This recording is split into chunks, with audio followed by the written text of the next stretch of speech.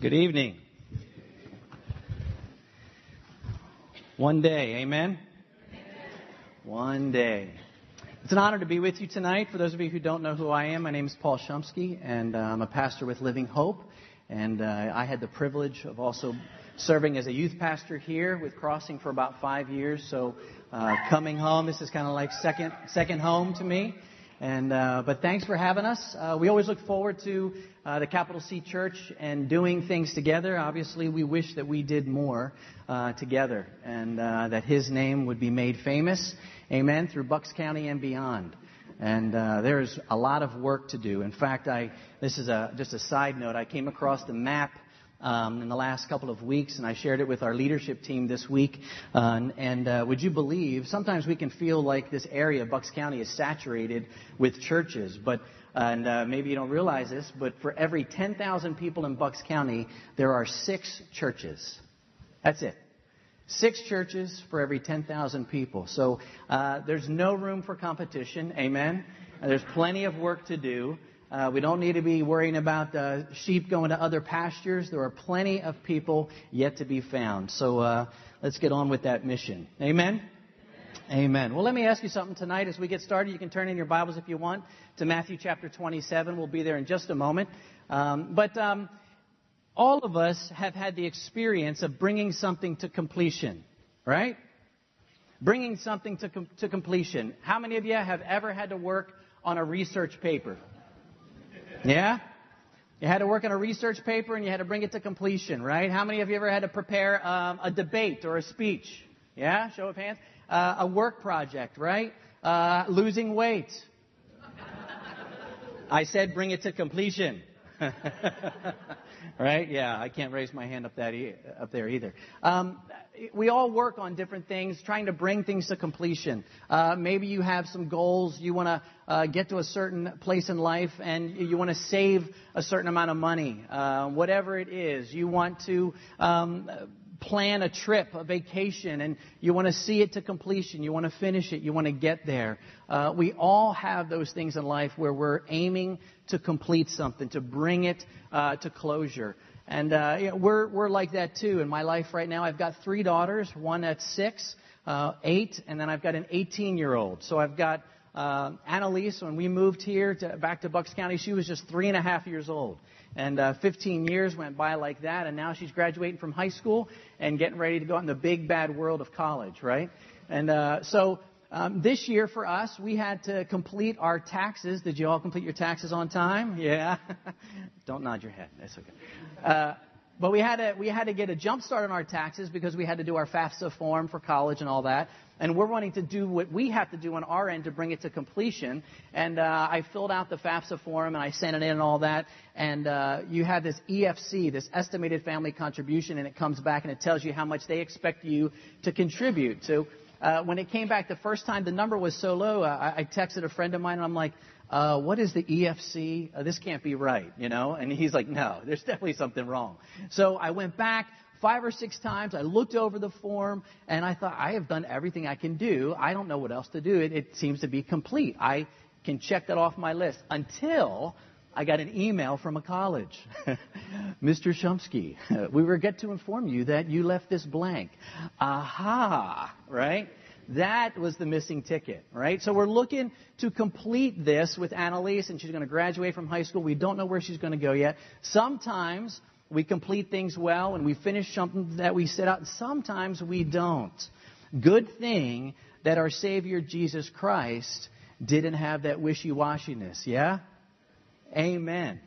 If it was up to us and going to the cross was our mission, I bet for the most part we would fail.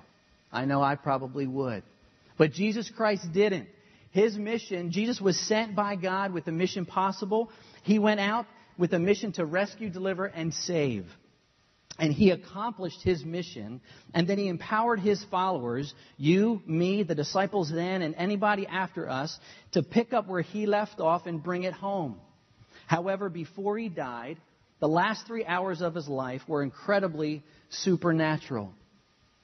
Incredibly supernatural. 3 hours of darkness, 3 phrases from the cross, 3 supernatural events leading up to 3 days in the grave. And so if you're with me, join me in Matthew chapter 27. From 9 o'clock in the morning until noon on that Good Friday, Jesus is hanging on the cross. And Jesus had these 9-inch nails that the Romans placed in his wrists and in his feet there as he had him hanging on the cross. And every time Jesus had to take a breath, he would have to push up on those nails and pull up on those nails. And he had excruciating pain because the Romans perfected torture. And in fact, the word excruciating means out of the cross. We should probably hesitate next time we are maybe prone to use that word, right? But out of the cross pain, excruciating. And he'd have to step up and pull up. And the median nerves where these spikes had been driven through, excruciating pain would go through his body just to take a breath. I don't know about you. I know about me. I've never endured such pain. Never. I thank my Lord and Savior Jesus Christ. He went there for me. And in that pain, not only did he do that just to breathe, but there were 3 phrases in the early morning hours. One was to his Father. Father, forgive them, for they know not what they do. Wow. His first phrase from the cross was about forgiving others. And then his second phrase was about to the thief. I tell you the truth, today you're going to be with me in paradise. Thinking of others again. And then his third phrase to his family. Woman, behold your son. Son, behold your mom. Take care of one another. A lot about others. And then something supernatural happens. About noon, it says in verse 45 in Matthew 27. From the 6th hour until the 9th hour, darkness came over all the land. About the 9th hour, Jesus cried out in a loud voice, Eli, Eli, lama sabachthani. Which means, my God, why have you forsaken me? And we see his fourth phrase. When some of those standing here heard this, they said he's calling Elijah. And then we know from another portion in Scripture that inserted right there, and you can put it into Matthew, you can look in the other passage of Scripture where he says, I thirst. And so because of I thirst, it says in verse 48, immediately one of them ran and got a sponge. And they filled it with wine vinegar and put it on a stick and offered it to Jesus to drink. And the rest said, now leave him alone. Let's see if Elijah comes to save him. So here's Jesus suspended between heaven and earth on a cross, enduring excruciating pain. He had already been traveled about 2 miles through the night before, wrongfully accused. They couldn't even get the accusers to agree on a right testimony. That's how botched up it was. People were lying all over the place and mistrials and not the evidence that was required. They just disregarded all that. And Pilate didn't want anything to do with them. Herod didn't want anything. Everybody was trying not to deal with this guy named Jesus Christ. And finally, he's crucified and he's suspended between heaven and earth. And around noon, a really supernatural wonder took place. An eerie darkness settled on the face of the earth. So you see this first supernatural event, this darkness. And the darkness lasted for 3 hours. Imagine how scary that would be. How many of you are scared of the dark? How many of you are being dishonest right now? Many of you will remember it. For those who are here, part of our Crossing Youth Ministry, we used to do something called a mystery maze. And our mystery maze was this room was filled with cardboard boxes, refrigerator-sized cardboard boxes, end to end. And we just went crazy Sunday after church. And we would just fill this and we started duct taping and we put them all together. But you know what the scariest thing about those boxes, you know what the scariest thing was? Darkness. The darkness was the scariest part. We had black lights, we had messages written in there, but we had 18-year-old men who went and served with the military come crawling back out, sweat and tears. I can't do it. I can't do it. Darkness is scary, isn't it? Right? Most of us were scared of the dark at some point or another, but this darkness was eerie. What was the cause of this darkness? Some have tried to explain it away and said it was a solar eclipse. We know that wasn't true. Solar eclipse lasts for a few minutes. We also know that Passover occurred during a full moon, and the moon is farthest from the sun, scholars say, and that's not a probable solution. There was a supernatural darkness. Matthew says that it fell upon the land. It fell. I mean, it's noontime, full sun blazing, and darkness settles on the land. Kind of an eerie moment. And this is also found in history. It's not just a fact recorded here in the Bible. A guy named Diogenes, he was an Egyptian writer, he said either the deity himself suffers at this moment or sympathizes with one who does. Tertullian, a Christian apologist, he also talked about this moment. He said, at the moment of Christ's death, the light departed from the sun, and the land was darkened at noonday. Origen, another early church leader, he alluded to this in a statement about another Greek historian. And so I say that to you this morning because there may be some of you here in the room, without a doubt, that you may be a skeptic, or maybe you're a seeker. I don't know where you are in your relationship to God, but I let you know that the darkness was supernatural darkness. And it wasn't a fairy tale. It really happened. And it was indicative of the Father above, God the Father, for a moment in time, having to send judgment upon His own Son. Because we see in the Scriptures that darkness many times was indicative of judgment. And so you see this judgment from God Almighty having to turn His face away from His very own, His one and only Son. And darkness settles on the land. And can you now understand, after 3 hours of darkness, why Jesus would say something like, my God, my Dad, Father, why have you forsaken me? Think about it for a moment, my friends. If you're a believer in Jesus Christ was forsaken for you. He was forsaken for me. Forsaken by God Almighty. And you know what the good news, that's why it's called the gospel is that you don't have to be forsaken. Praise God. And if you're here tonight and you've not yet put your faith in Jesus Christ for the forgiveness of your sins and eternal life, would you, please, tonight, I urge you, trust in Jesus Christ as your Savior for the forgiveness of your sin and eternal life. He endured darkness and separation from God Almighty so that you wouldn't have to. Galatians 3:13 says that Christ redeemed us from the curse of the law by becoming a curse for us. For it is written, cursed is everyone who is hung on a tree. God had to break this, and for a moment in time, this perfect communion and pour out on His own Son the cup of suffering that Jesus prayed about in the garden. Do you remember His prayer? Father, if there be any other way that this cup of suffering could pass. He never drank that fourth cup at that Passover on the Thursday night. It was in the garden after that time that He wrestled to the point of blood, of hematidrosis, in a time of a supernatural spiritual warfare with the enemy. And He agonized, the agonia there out of the garden. 3 times, going to the Father, God, is there any other way? Yet not my will, but yours be done. Jesus did that for you and for me. And God's cup of suffering, Jesus' cup of suffering was met with God's wrath. And He endured unspeakable horror. He was forsaken so that I could be forgiven. And He was condemned so that I could be accepted.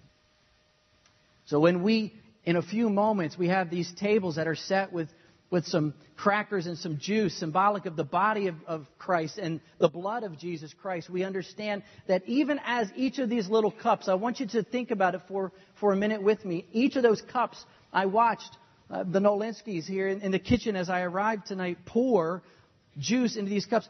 Just like that pouring, God poured out His wrath on His Son so that we wouldn't have to endure the wrath of God. Sin separates. Sin separates us from God, and sin separates us from one another. You all know it, right? You can think of a time, maybe even right now, you can think of the pain, the hurt that either you've caused somebody in their life because of sin in your life, or somebody has caused you, right?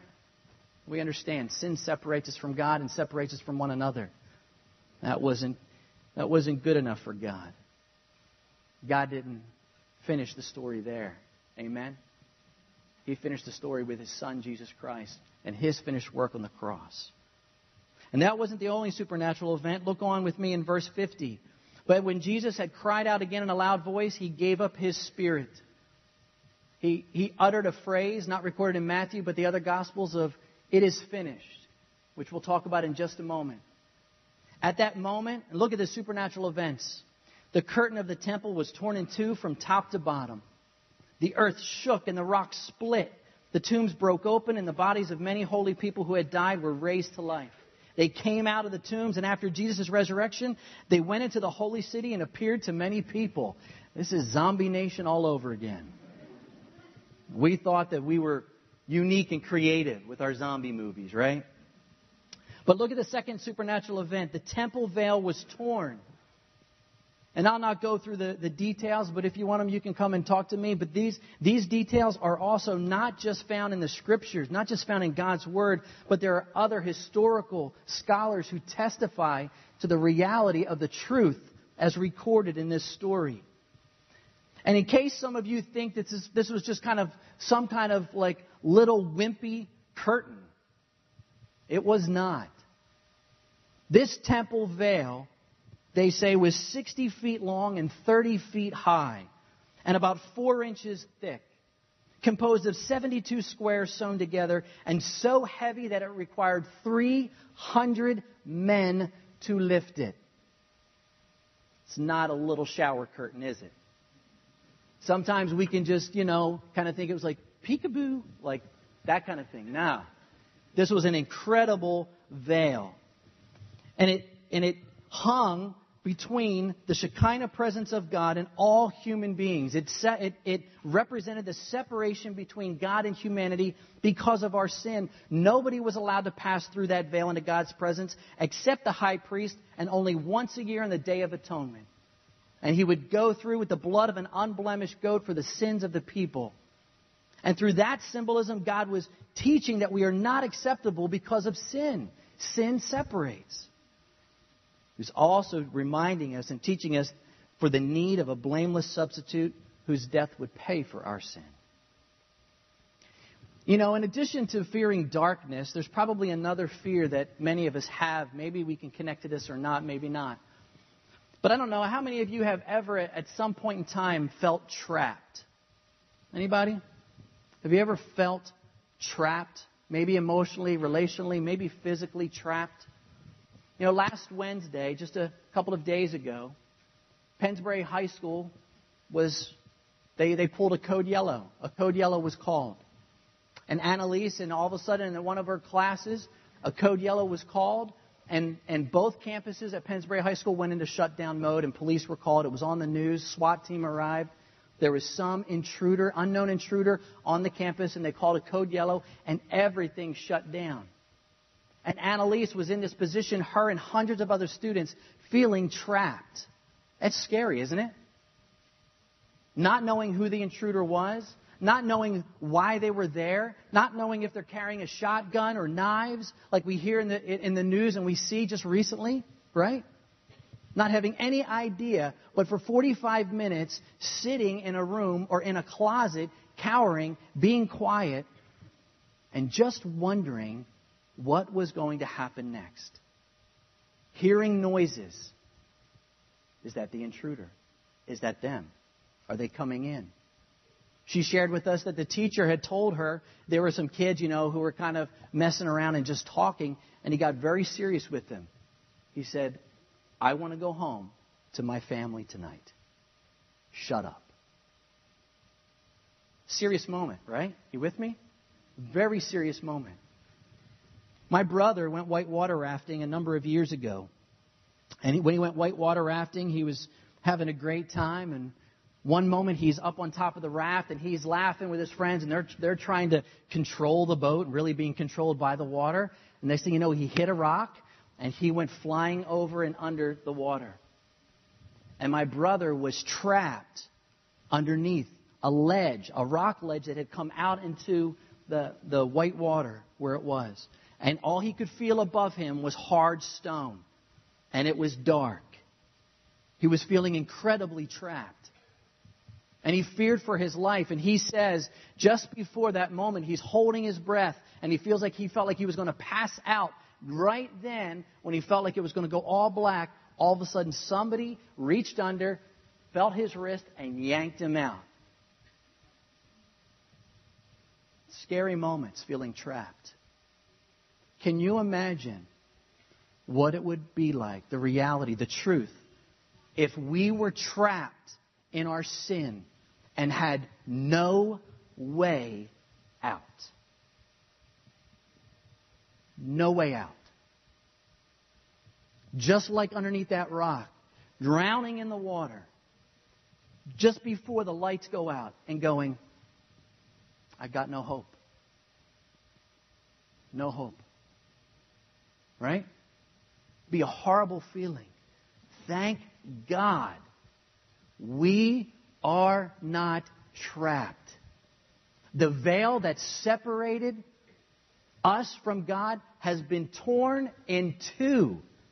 And in case you missed the truth of the Scriptures, not from the bottom to the top. God supernaturally, with His heavenly hands, ripped that massive veil in two, dividing so that we could have direct access. Folks, amen. We are not trapped. No matter how far you think you've gone, no matter how bad the sin, no matter how bad the thoughts or the words or the deeds that you think that make you unworthy, God says, for you, I gave my Son, and the moment He said it is finished, I ripped that veil in two with my own hands, giving you access to an incredible, holy, loving God. Supernatural event. The third supernatural event that took place, look what it says. It says that there was an earthquake, right? The rocks split and the tombs were open. This final supernatural event that happened after this veil was torn. It was no ordinary earthquake. It was an earthquake with a purpose. The purpose of splitting these rocks. Well, why would rocks split in this earthquake and this supernatural explosion? Because God was opening up the graves of those who have already gone before and calling them forth for zombie evangelism. Look at what it says in the Scriptures there. It says that the moment that Jesus cries out, it is finished, that's what happened. Right? You had the supernatural darkness that preceded it. Jesus saying, my God, why have you forsaken me? I thirst. And then leading up to it is finished, which we'll talk about in just a second. But in that moment, and He says those words, the darkness is now going to be dispelled. The darkness is lifted. It lasted until that moment. And as the darkness is lifted, the veil is torn in two from top to bottom and rocks split open, opening the graves of those who have gone before, who have trusted in Jesus. And you notice it says that they began to appear to people after Jesus' resurrection. So what were they doing for 3 days? I think they were having a little 3-day seminar on zombie evangelism. I do. They got together. They sang Kumbaya. They had some snacks. So how does this work? Okay. Zombie evangelism 101. This is what we're going to do, you know. And it says that they went out to appear to many. What do you think they would have said? With no doubt, they would have been testifying to the supernatural power of Almighty God. And that this guy who just hung on a cross, who's put in the grave, don't fear, don't worry, He's coming. He's coming out. Sunday's coming. And they would testify to their believing in Messiah and that Jesus was the Son of God. Perhaps. We don't know exactly because the Scriptures don't tell us. And then look at the end. It says in verse 54, when the centurion and those with him who were guarding Jesus saw the earthquake and all that had happened, they were terrified. Well, sure they were. And they exclaimed, surely He was the Son of God. So what's the significance of these events? This 3 hours of darkness and 3 phrases preceding 3 days in the grave. Number one, for us, no more darkness. No more darkness. Only light. Jesus endured the darkness so that we wouldn't have to. There's no more judgment. The wrath of God has been satisfied because Jesus was the propitiation for our sins. He satisfied the wrath of God in full. Folks, if you're sitting here tonight and you think God is ticked off with you or angry at you, you are mistaken.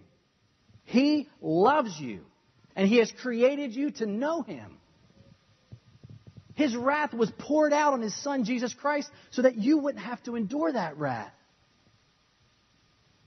I don't know about you, but sometimes my flesh can get the best of me, and I think God is actually disappointed with me. You with me? You ever think those thoughts too? And I go, what are you thinking? Sometimes I need somebody else to slap me. What are you thinking? And I don't say that to abuse grace at all. I say that to a testimony to His grace. He says that there is now no condemnation for those who are in Christ Jesus. Let me ask you a question tonight. Are you in Christ Jesus? Are you in Christ Jesus? See, if you're in Christ Jesus, there's no condemnation. His wrath is satisfied, paid in full. You've got nothing to be afraid of. You can celebrate and dance in grace the rest of your life. You don't have to live in fear of darkness or fear of being trapped. You have been set free, are being set free, and will be set free. End of story. Number 2, the barrier has been removed. God has made a way for us to have direct, immediate access into His presence. We can come boldly before His throne. And notice that Scripture doesn't call His throne a throne of judgment, but a throne of what? Grace. Grace. I don't know about you, but I haven't had my full of grace. I'm not done with grace. All right, enough, Lord. I don't need any grace today, you know. I'm just filled up and overflowing. Nah. Thirdly, His living hope is beyond the grave. Brothers and sisters, the final resurrection is coming. One day, we sang about glorious day. One day, the final resurrection is going to happen. And He who is the resurrection and the life will call all the previous saints and us together. And we will be resurrected to live with Him forever, once and for all. Hallelujah. Amen. And His resurrection, Jesus' resurrection in the Scriptures that we will be celebrating on Sunday, precedes all of ours. There's a coming harvest of resurrection. And fourthly, I say to you tonight, it is finished. Can you say that out loud with me? It is finished. When Jesus spoke those words were tetelestai. When He spoke those words, everybody who heard those words would have understood what it meant in their culture and in their context. And there's 3 specific things to the pupil, to the one who was a servant, and the teacher and the master. They understood it meant in regards to an assignment that it is finished. Right, students? When you complete an assignment, you hand it in. And that's what would have happened in the day. The pupil to the teacher, the master to the teacher, they would have said, tetelestai. It is finished. If you were a merchant in the marketplace, and you would have heard tetelestai from Jesus, you would have thought in your own word, in your own context, tetelestai, well, that's what we say when somebody pays a bill in full. Hey, I owe you a debt. I wanted to come pay it in full. Here you go. And the merchant back, tetelestai. Paid in full. And one other person would have been very familiar with the word tetelestai, and it would have been the priest. Because when the priest would have the sacrifice and prepare the sacrifice and sacrifice that perfect lamb, they would cry out, tetelestai. It is finished. And so when Jesus said those words, my friends, tetelestai, it is finished, He meant every one of those in that cultural context and so much more.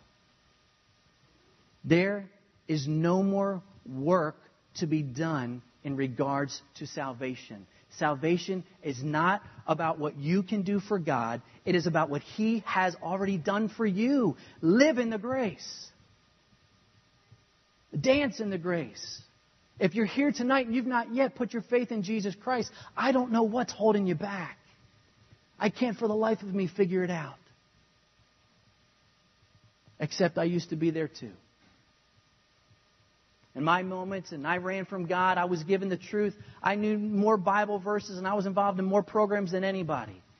But it wasn't until I was 18 years old that I put my faith in Jesus Christ for the forgiveness of my sins and eternal life. My friend, man, woman, teenager, child, you're sitting here tonight. Through a simple act of faith in Jesus Christ, what He did for you on the cross.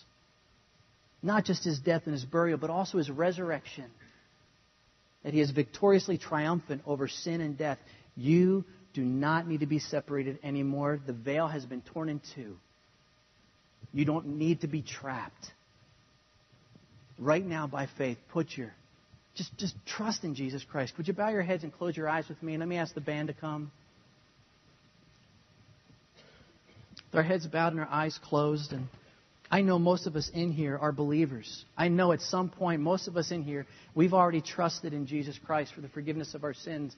But I know there's got to be a handful in here who haven't. Believers, we should be mutually encouraged with the Word of God tonight that He has already done this for us. And we should be living in the glorious truth in the gospel of Jesus Christ. If you're here tonight and you've not yet trusted in Jesus Christ, would you trust in Him now? You might want to say something real simple like, God, thank you for loving me. Thank you for providing a way for me to be forgiven. Thank you that I don't need to be trapped. Thank you that I don't need to live in darkness. Thank you that you're the light. And right now, by grace, I'm going to put my faith in Jesus for the forgiveness of my sins and eternal life. In Jesus' name. Amen. Amen. If you prayed that prayer, would you tell me? Would you tell the person next to you? Will you tell the friend who brought you? Let me know. Let Tim know. Let somebody know. So that we can rejoice in your decision as a child of the King. Amen, church? Amen. Let's stand together and sing 2 songs, and then we're going to take communion together.